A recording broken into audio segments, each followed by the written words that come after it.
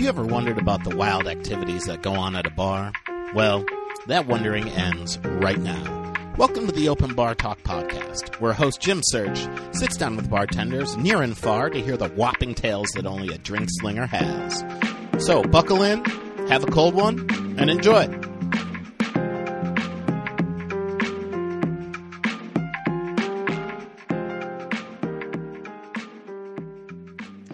Hey, y'all. It's another Open Bar Talk podcast, the dopest bartending podcast in these streets.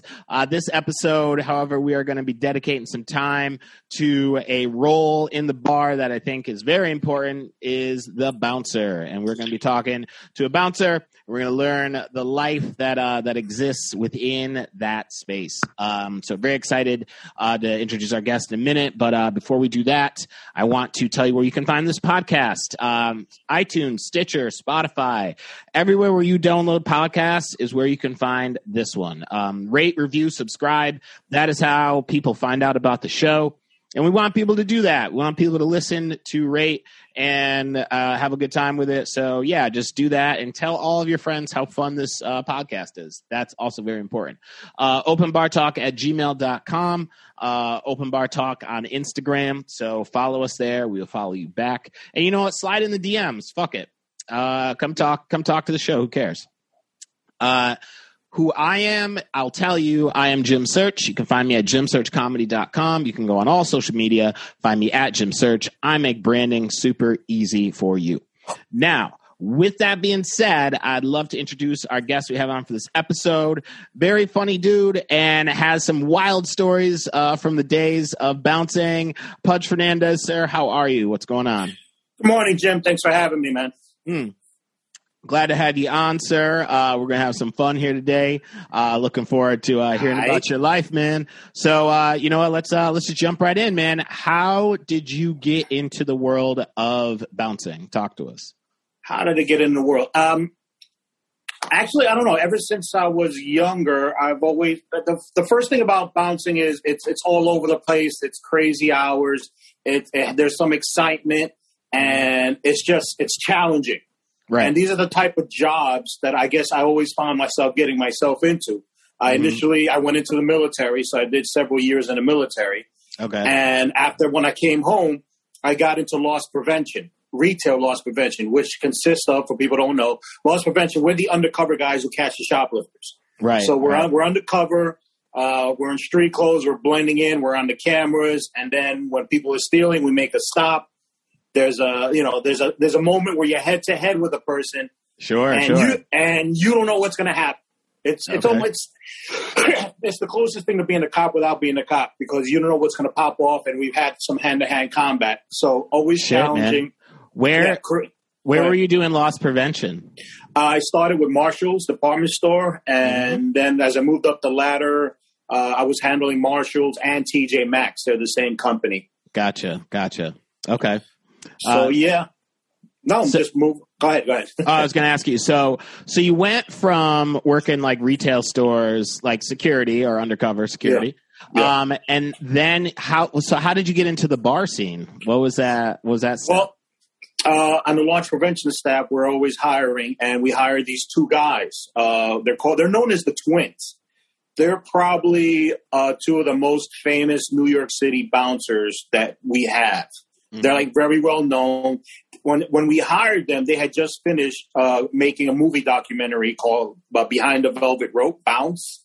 I believe it's on Showtime. It's on YouTube actually now, but it was filmed by an independent film guy. He sold it to Showtime. There was a huge premiere they went to, and now it's on YouTube. I believe it's Bounce Behind the Velvet Rope, a little documentary about bouncing. So we had these two guys on our team now. Right. They were still bouncers. And hey, just from working with them, hanging with them, and hearing their stories, and me attracted to that challenging life, and hey, looking to make a little bit of extra money. Also, I let them know. Okay. Hey, listen, if there's anything available, I'm totally down. And they were like, all right. It took a while. They didn't hire me right away. Something about the bouncing community. It's a kind of close knit community, as in like it's mafia style. Like you don't just walk in; you got to be brought in. Right, And right. when you're brought in, you're being vouched. So it's serious because your ass is on the line Sure. as a bouncer. And so it took a while, at least a couple of years. But I guess after seeing me work in the daytime and how I handle myself and everything, you know, I got the little military background and I'm very respectful, very professional. But if the shit hits the fans, you know, I got dirty. You know what I'm saying? Sure, sure. You had to do what you had to do. So one day I'm actually chilling in a lounge in Queens and I get a phone call. He goes, yo, you want a job? Come on down. And I literally left that lounge and went straight, you know, to the club. Oh, shit. Yeah. So you were hanging out at that lounge, just chilling? No, at another lounge. I was drinking at a lounge in Queens. That's what I was saying. And he was in the city. He was in the city. He goes, yo, I got your spot. If you want it, come get it. So it's like that, you know. It's like snap, crackle, pop. It's a whole different. I mean, not only is the job different, but just getting it. It's not like, okay, first fill out an application, right? And then we're gonna have an initial interview. Yeah. There's no monster.com. This doesn't sound like you put that in. Anyhow, that works. No. So you go to this lounge, or I'm sorry, so you go into the city to this club, right? To start bouncing. What was like your, like, how are you feeling going into it? Because I mean, this is like, you've been waiting years to do this, right? Yeah. And now's your time. Like, walk us through, how are you feeling that first night? Oh wow, I remember that very first night very, very well because they let me know, black suit, black shirt, black tie, black everything. Boom, you know, look sharp because it was a very high, well-known, very high-end club. It was Lotus Lounge in the Meatpacking District. Very, very well-known at the time. And as soon as I got there, I mean, the place was packed. There was a line. It was like in the middle of the scene, and I show up. They just told me to show up at this time, and I was there. And I was just like, you know, there's no training. There's no real training. There's no like sit down and watch a video, right? Or the boss talk to me one-on-one. No, it was like, all right, stand right there. He'll be with you. And I just had to stand outside and wait for the boss. And he was dealing with the line. And my boss at the time, 6'7", about 300 pounds at least, 280, 6'7". Shit. That's a big dude, man. Very big dude. And I'm waiting on him. So I'm just waiting patiently right by the entrance. And then a call comes in because we had our radios. They had hooked me up with a radio. So I'm just standing here, radio call, and they're like, somebody's pissing in the elevator. That's the first dispatch is, we got a pisser. We got a pisser right now. Somebody's in the elevator pissing. So I see the boss. He's like, shit. So he takes the velvet rope. He comes out. He takes me. He goes, "Come with me." So he's making his way through the club, and I'm following him. Right. Mind you, I don't know I've never been inside the club, so I have no fucking clue what it looks like. I'm following him, and I'm just kind of absorbing and following this huge, large man through a club. And finally, zigzag. We get to the back. There's an elevator. The door opens. There's this guy passed out and pissed in the elevator. Oh, Jesus. And so the boss looks down because he's 6'8", whatever. And he's like, take him out. Take him out, like murder him. No, I'm just kidding. Take him. No, look, you know, I know what it meant. Eject. But again, I have, you know, in the military, I was in the infantry. I got training. I knew how to do my job. I did it well. Loss prevention. I didn't know how to catch a shoplifter. They taught me and all the insights, and it was great training, and I learned it, and I excelled, and I did it well. There was no training when he took. There was like a half-second delay in my brain. What is takeout? In my mind, like really fast. Like, what exactly do you want me to do? Like, do I just, you know, like there was a hesitation. Right. Yeah. But that's because I didn't. Nobody. How do you be a bouncer? What exactly can or can I not do? What are the parameters? I was so very well trained. But this is a club. This is bouncing. This is New York. I said, you know what? I think I got it. So I just yoked them. I just grabbed them, pulled them up, and got them out as hard and as fast as I could. And the boss was like, all right, good. Thank you. And it was just that simple. That simple. Just pick them up, get them out. Was he passed out still the whole time, or did he wake up? Did he come to and was like, "Oh shit, I'm now"? Yeah, no, it was that woke up. Oh shit, and we were taking him out. Oh my god! Was he like? What was it? Was he saying anything, or was he fucking? No, he was so fucking drunk. It was just gobbledygook. He was, and with the music blasting, half the time you can't hear them. So it's like they don't know what's going on. They just know they're being carried out. And then boom, fresh air. And once they're outside, and that's another thing about being something about fresh air. We've all been there. Sure, yeah. When you're especially when you're thrown out, it's like oh, and then you wake up, and it's by that time it's over, and we're back inside. He's out. So right. It's like that's the sobriety check is when that air hits you and you go, I did something real bad in that club. Yeah. I did something real fucking bad. So that was the first night, man. Your first night was the pisser. Now I guess I'm just thinking like. After like said dude is pissed all over the elevator, like do you close that off? Like do you just how do you? I have no idea. No. I just took him out, and then he told another bouncer to set me up upstairs in my area.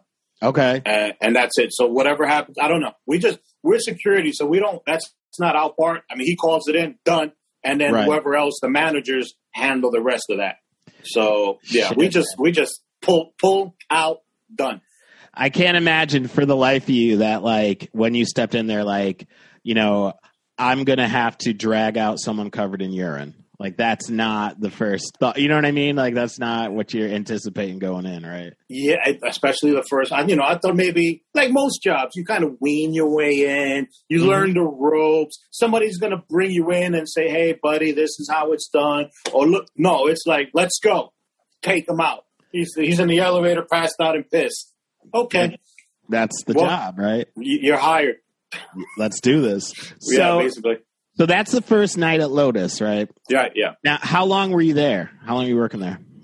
At least, 4 or 5 years. 5, okay. Maybe, almost up until closing. They closed, almost up until they closed. So in those 5 years, I have to imagine there was much more activity along those lines of just having to bounce motherfuckers, drunks, all that shit, right? You know what? It was a very well-respected club, and it was out of all the bouncing jobs I had, that was my favorite. We had number one, we had a great boss. We had a great door because, as you know, the door regulates who gets in, and if you have a strong door, 80% of the time you're good. You're good. That decreases the chances of a shit popping off if you have a strong door. And then when you have good workers, the bartenders, the waitresses, the bus boys, the bar backs, everybody just worked together. They actually helped us, we helped them, and it was just one big like family style. So not too many. Yes, we had quite a few, but not as crazy, thank God. Because I remember I've heard of the stories in the 80s and the early 90s where it was like fucking outlaw West, fucking shoot 'em up, anything pops off, and yeah. I mean, as any New Yorker would know, like in the nightlife, man, it's like the Tunnel was fucking. That was the Wild West, from what I heard. And that was I felt that. When I came in, I felt like I just missed this period of bouncing. Half the guys I worked with worked at the Tunnel. Oh, shit. Yeah. See, I just started in, I think, 02, 03, something like that. I just started. So everybody I worked with came from the Tunnel, came from Limelight. Right. They came from, was it the Club USA? The one, was it Club USA? I want to say, yeah. That rings some bells, but it was I was in the military, but I heard about it. That's how big it was. Yeah, but yeah. It was that generation, so they came. It was like their Vietnam of bouncing. The 80s and 90s, because those stories I heard, the Palladium, Avalon, exactly. So, and I feel like I was the next generation where. And the biggest thing I remember is I think I was licensed at the time. At the time, you had to have a security license. Back in the day, you could be off the street. Yeah, man. Straight up. Straight. You came out of Rikers. You could be out of jail and you got a job. Yeah, it's like, yo, I cut somebody's face up. C-74. They're like, come on in. Let's go. You're hired. Yeah, basically, it's just wild. It was very wild. And yeah. So after Lotus, where did you go from there? Lotus, I went to Mansion. Okay. Now, what was that like? Talk a little bit. What was it like working there? Mansion was the biggest club happening in Miami. It popped off in Miami. Okay. And then now they opened one in New York. And they were hiring. And because Lotus was on the brink of closing, we had gotten word. So I said, let me just, get a job. Right. Which was kind of a mistake. I should have stayed at Lotus. Mansion was at least, the first thing I noticed was at least 4 times bigger. It was huge. It was absolutely huge. The team was 3 times bigger. The club was 3-4 times bigger. So that was the biggest thing, but I didn't like the atmosphere too much as far as the security team. It just wasn't run. Just was, like I said, Lotus was probably the best team I was ever on with the best. And it starts at the top, the best boss, and it filtered down. Well, yeah. Let me ask you, like, how did that impact, like, the clientele that was coming in? Because it sounds like you weren't fucking with them like that at Mansion. Like, I mean, I guess I say that to say that, like, how was the door? Like, did they have the strong door? Like you were saying? Good question. And that'll lead into the worst experience I ever had as a bouncer. Like I said earlier, well, first off, one thing I never realized, because I wasn't a bouncer yet, was, and I did find out when I became one, is we're outnumbered every single night. Never, as a patron, as a customer, you don't think about that, but as a bouncer, you realize you're fucking outnumbered every single night. 10-1. Easy. Right. I mean, sometimes it's up to 15-1. So, and if something pops off and everybody decides to gang up, it's a wrap. Right. So that's why, like I said, the door is the most important spot. That's where it starts. That's where you keep, the negativity out, keep the good people in, and that's where you can control what happens inside. If you have a good, strong door person, you're going to have a good night 80% of the time. You can't wean them all out because there's always going to something happen. Sure, at least sure. 80%, you can lock it down. Now, what happened at Mansion was, and this goes for a lot of clubs. All clubs, as a matter of fact. Certain people get in, certain people don't. Right. Now, those people get pissed. Some people want to start a fight. Other people want to pay their way in. So there's a lot of bribery. Sure, there's a lot of cash. There's a lot of palms being greased. Sure. And you know what? It's one of those. It's acceptable. Don't the nature of the beast is you can't do it. Those are the rules. You can't do it. Or else you get fired. But it happens. It's almost acceptable. Hey, listen, we don't see it and nothing happens. We don't care. Right. Don't let me catch you. Right. Don't let me catch you. So it's all, under the table. As long as it doesn't affect what's happening inside, doesn't affect the register, all good. Unfortunately, in some clubs, it happens a little too much and it's a little too heavy and it's not controlled that well. So, and that happened a lot at Mansion. And this wasn't like by individual security guys per se. Because, it happened, a lot of individual security guys, bouncers, some do, some don't. But this was headed by the boss. The boss was getting his palm greased and letting motherfuckers in. Yeah, and there was bullshit. And then if you made something as an individual bouncer, you had to give the boss a cut. Mm. So this boss was doing shit on his own and shaking down his own bounces. So if I made 100, I had to kick back 30. And that's her all. I mean, you were saying that's like 3 times the size where you were before. So you think that's 30 ahead, 3 times the staff? Like, this dude's fucking banking. Exactly. And did I tell you he's an ex-cop? Makes sense. That adds up, Pudge. That adds up. This motherfucker was dirty. And you know what? That club, I didn't like the atmosphere. I didn't like, just a lot of security guys. They were cool. I made friends and stuff like that. But I just didn't like the vibe. I was in the mindset, just show up, do my job, and get out. I wasn't trying to make money or anything like that for the most part. But they were, and because I didn't want to deal with him. You know what I'm saying? It's just too much negativity. Didn't really affect me, so fuck it. But until it did affect me and the whole fucking club. Right. Fast forward, I don't remember what year it was. It was Christmas Day. Christmas Day fell like on a Saturday, and they had one of the most popular, biggest DJs in New York City that night, DJ Carmelo. Okay. Are you familiar with DJ Carmelo? No, but doesn't mean that he's not popular. No. Just because I don't know him doesn't mean he ain't popular. Well, he's huge in New York because he commands the hip-hop Latino scene. So he mixes that hip-hop Latino. So he pulls that crowd. And sometimes large portions of that crowd come from the hood. Right. Deep in the hood. Deep. And everyone comes out when he's DJing. And it can be a very raw, tough element.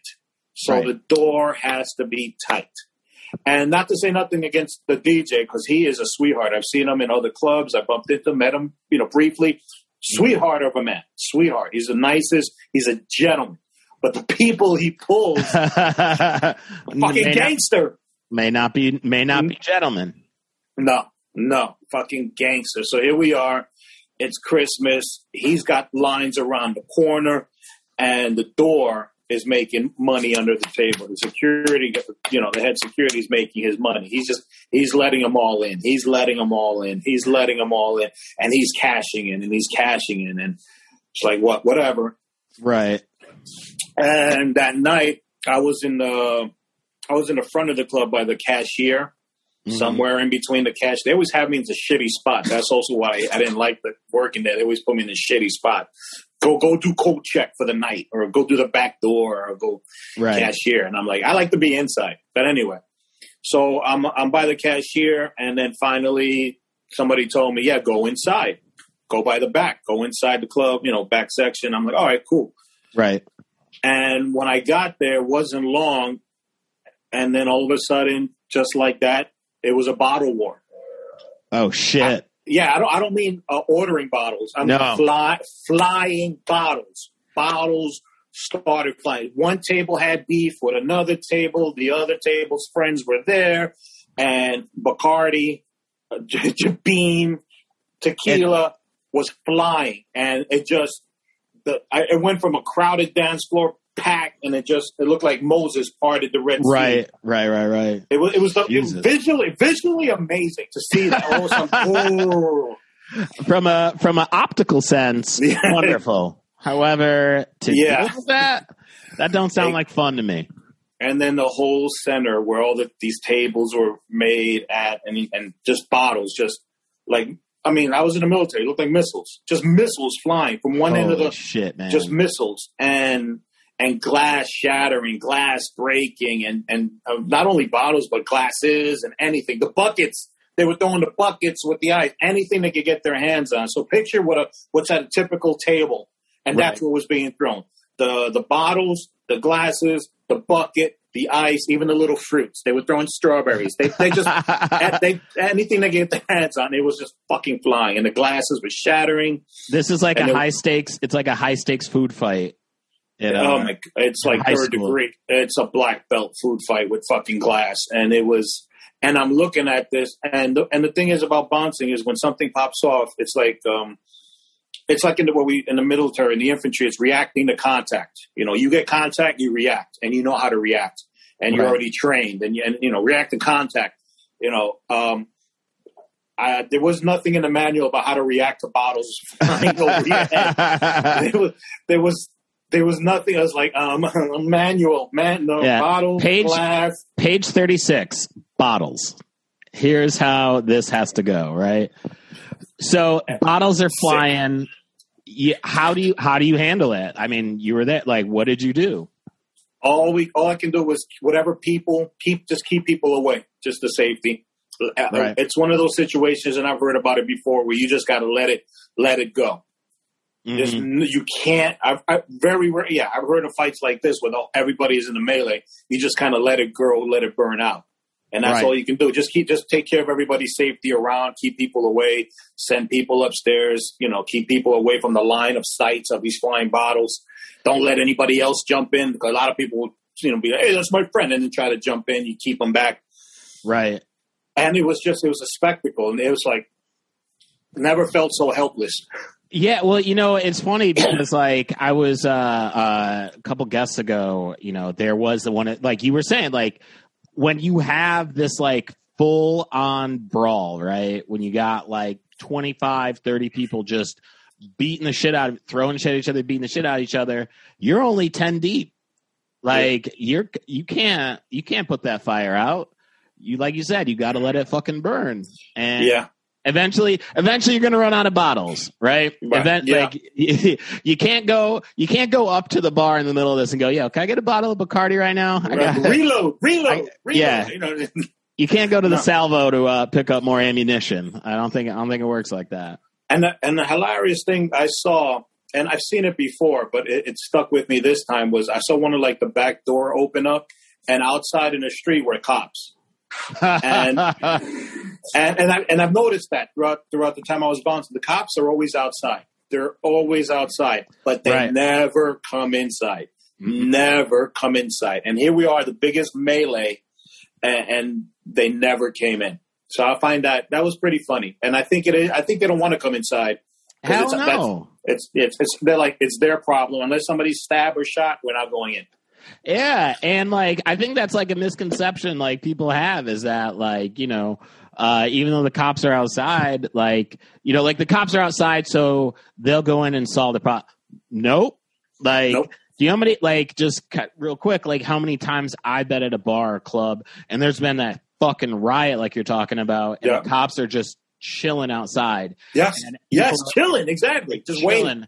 They're not like, what's going on in there? They're just like, Nope. No, I think like it's an unwritten law. We're the police inside, and they're the police outside. They don't handle until it happens outside.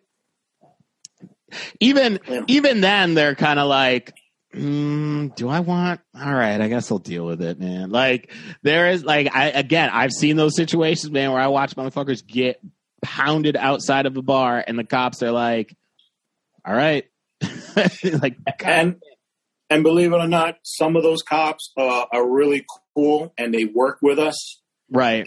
I think they understand our jobs. I had this one night, a lady wanted to try to have me arrested. Okay. All right.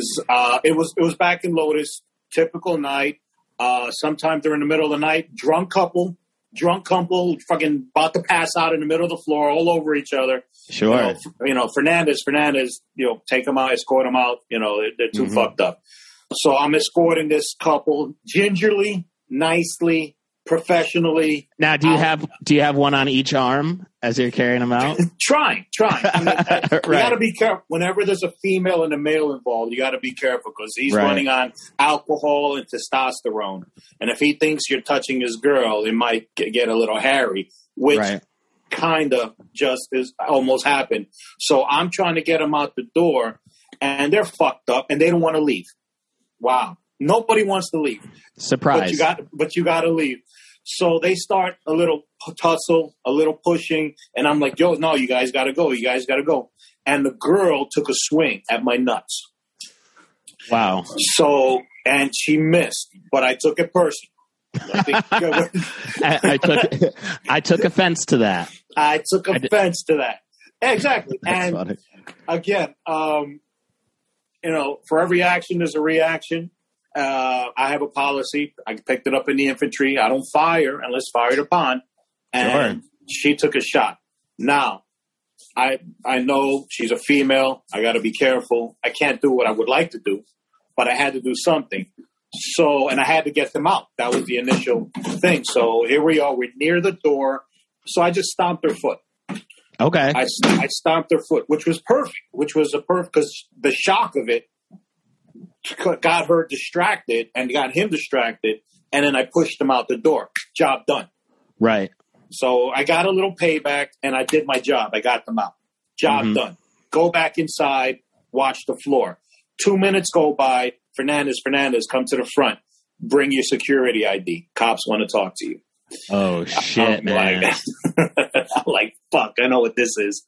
So I go outside. There's the lady. She's screaming. He hit me. He attacked me. He did this. He did that. And I'm like, fuck. So a police officer comes up to me. He goes, hey, buddy, what happened? So I start explaining myself, the story like I'm telling you. And he goes, whoa. What's that on your face? I'm like, what's what? What's that? You got blood? I'm like, yeah, I got a little. I guess she scratched me. Hold on 1 minute. Hey, lock her up. Holy She's done. She's gone. Lock her. Look at her. She's gone. And I was like, oh, shit. Wow. She got locked up. And I got an order of protection for her just in case. It was hilarious. They were actually from another country, I think, fucking Israel or something like that. I don't know, but she got locked up. Yo, man, that's hilarious. And but that is that relationship though that like bouncers and the cops have, like in this case, right? Where it's like, you're doing your job on the inside, I'm doing mine on the outside. So like I'm watching out for you type of shit, right? Yeah, and they understand the situation. And also, here's the thing: the cops don't want to get bothered or annoyed, and she was doing exactly that. Listen, being an asshole. And also, and I've said this before, man, is the worst way to ever set up a story of like a he said, she said with a cop is I was drunk, and because immediately they go, you were what? Oh, okay. And half the time they don't even have to say it, because when they're in a cop's face, they smell it. They're trained to smell it. They know what it smells like. They know, and your story is fucking shot, man. Like, I mean, there's a lot of other factors that go into that shit, but trust me, they are not trying to hear any of that shit, man. Nope. So listen, let me ask you a question. During your years of being a bouncer, right? I ask this is one of my favorite questions. What is the one thing that you learned doing this job? And it doesn't have to be about the bar scene. It could be whatever you think. What is the one thing that sticks out in your mind that you learned from doing this job? Communication is the key to everything. Okay. It's about specifically as a bouncer, everyone thinks it's about this and being physical. No, it's about this and this. If you can connect your brain to your mouth and you pitch it right, you can talk your way out of something into, you can, communication is the key. You can resolve issues communicating. And especially in a bouncer scene where you're outnumbered, you're dealing with testosterone, alcohol, and drugs, so communication is key. And of course that goes for everything in life. So that's, it's really interesting you bring that up because we had another bouncer on the podcast, and he said essentially the exact same thing, that you have to know how to talk to people and you have to respect people when you're talking to them, because that's how you can solve a lot of your problems. And it's similar to communication being key. If I know how to talk to you and I know what I can say to de-escalate a situation, then that's what I need to do if I'm trying to do my job right, because like it goes without saying that there are certainly bouncers out there who are not de-escalating shit and are in it. And I mean, you've done it long enough to be like, yo, this guy just wants to fight and get away with it. Right. Or he's just absolutely stupid or dumb. Right. Well, yeah. I'm just thinking there's just one person. We hired this one fucking kid, and he wasn't. Again, you got, like I said before, up top. You got to be greased in, juiced in. You got to be vouched in. Sure. It's kind of cliquey, but for safety reasons, we're not going to bring anybody that we don't trust because it's our asses on the line. We're outnumbered every night. Right. But sometimes some people get into other ways and means through the back door. And this one kid was a friend of the owner's friend. It was a son. It was the son of the owner's best friend. Right. It was his kid. Didn't make it in college. Need something to do. He had a security license. It's like the fuck up from The Godfather. What's his name? Fredo. Yes, Fredo. yes.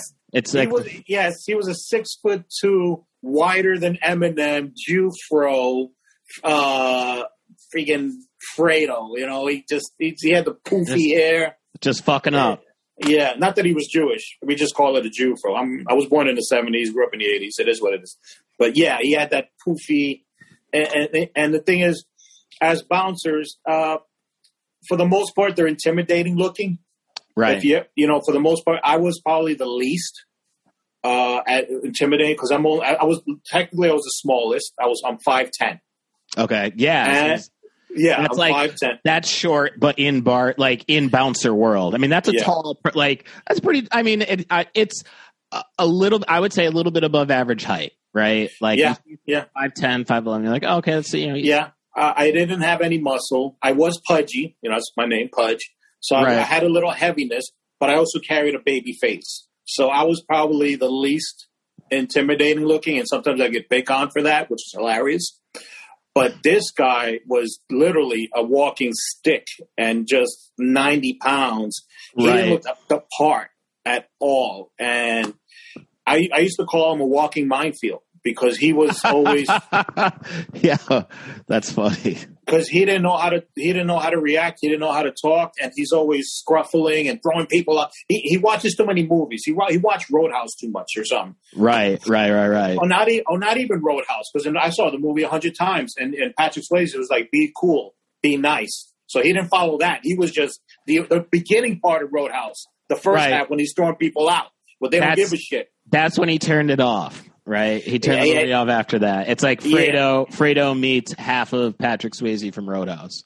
And the worst part of it is I think he had these balls because who did he have behind him? Because we had no choice. It was us. Right.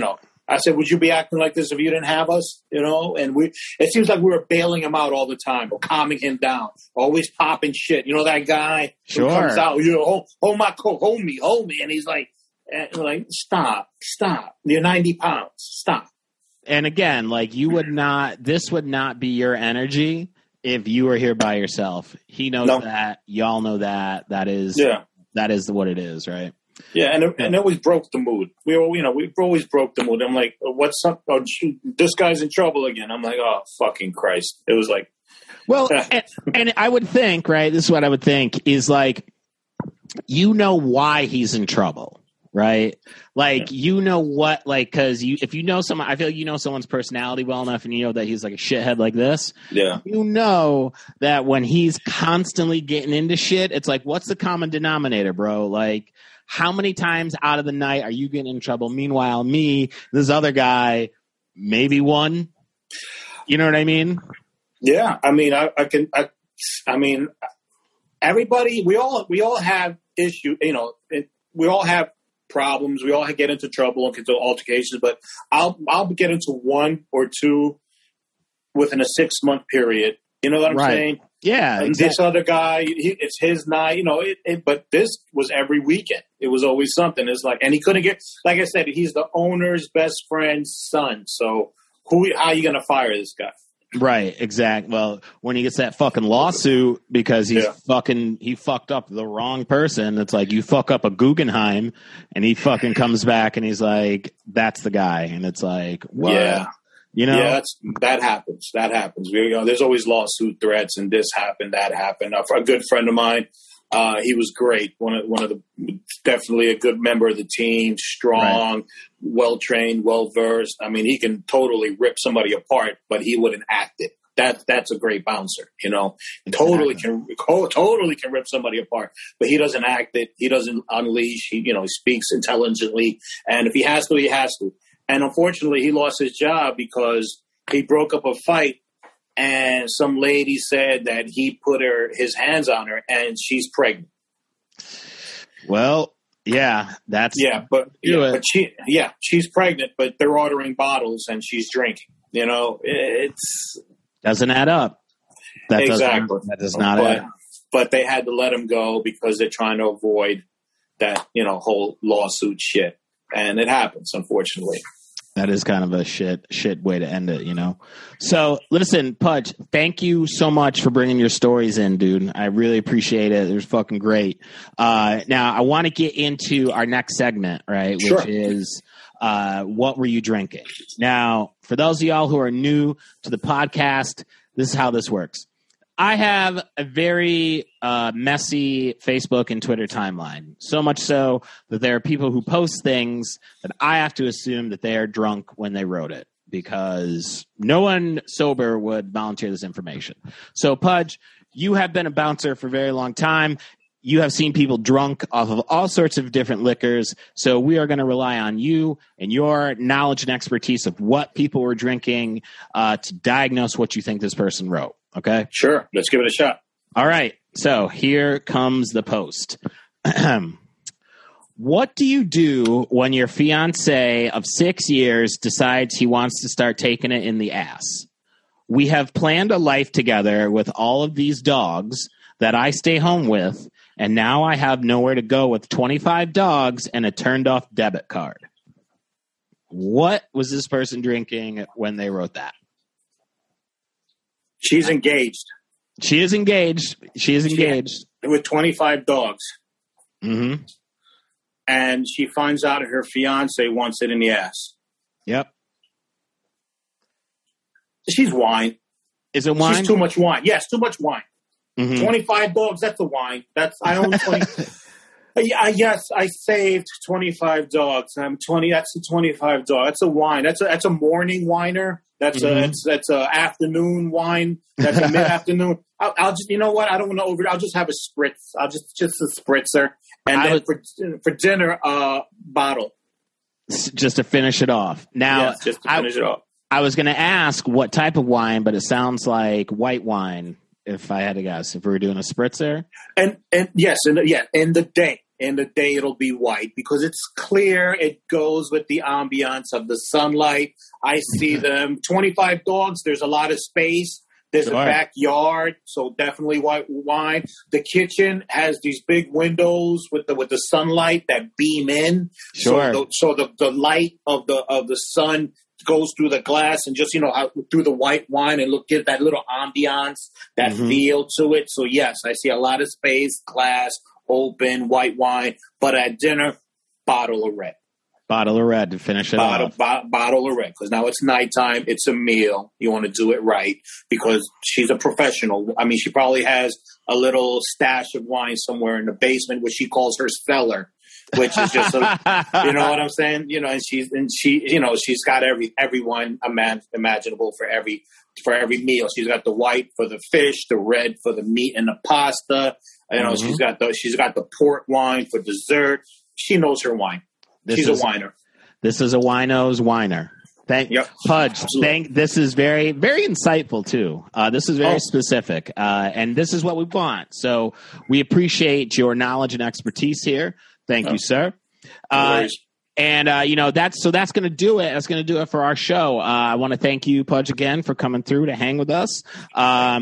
If you want to find our podcast, you can do that everywhere where you download iTunes, Stitcher, Spotify. Make sure you rate, review, subscribe. Again, that's how motherfuckers find the show. Openbartalk@gmail.com and Open Bar Talk on Instagram. Again, I'm Jim Search. You can find me at JimSearchComedy.com. All social media is at Jim Search. So be sure you look for us there. Pudge, do you got anything you want to plug before we get out of here? Hey, listen, if anybody wants to check me out, hit me up, Pudge Fernandez, Facebook, Pudge Fernandez, Instagram, my YouTube channel, Hot Pudge Sunday. I have a series, Hot Pudge IG Live, that I've been doing during this pandemic. I've been interviewing comedians, actors, veterans, security experts, teachers, FDNY, NYPD, a lot of fun interviews. And I got some comedy clips. So Hot Pudge Sunday is my YouTube channel, and Pudge Fernandez is my Facebook, Instagram, and website. There you go. There Pudge it Fernandez. is. Pudge, thank you so much for hanging again. And we want to shout out everybody who listens. We appreciate the support. Bartenders and bouncers live a fucking wild life, as you heard. And so it is important that these stories live on. Make sure you support your bar staff out there right now. Yes. COVID is real. They've taken care of you for years. It's time for you to take care of them. So bartender, throw them some money today. Make sure you put a water between each drink, and we will catch you on the next one. Peace.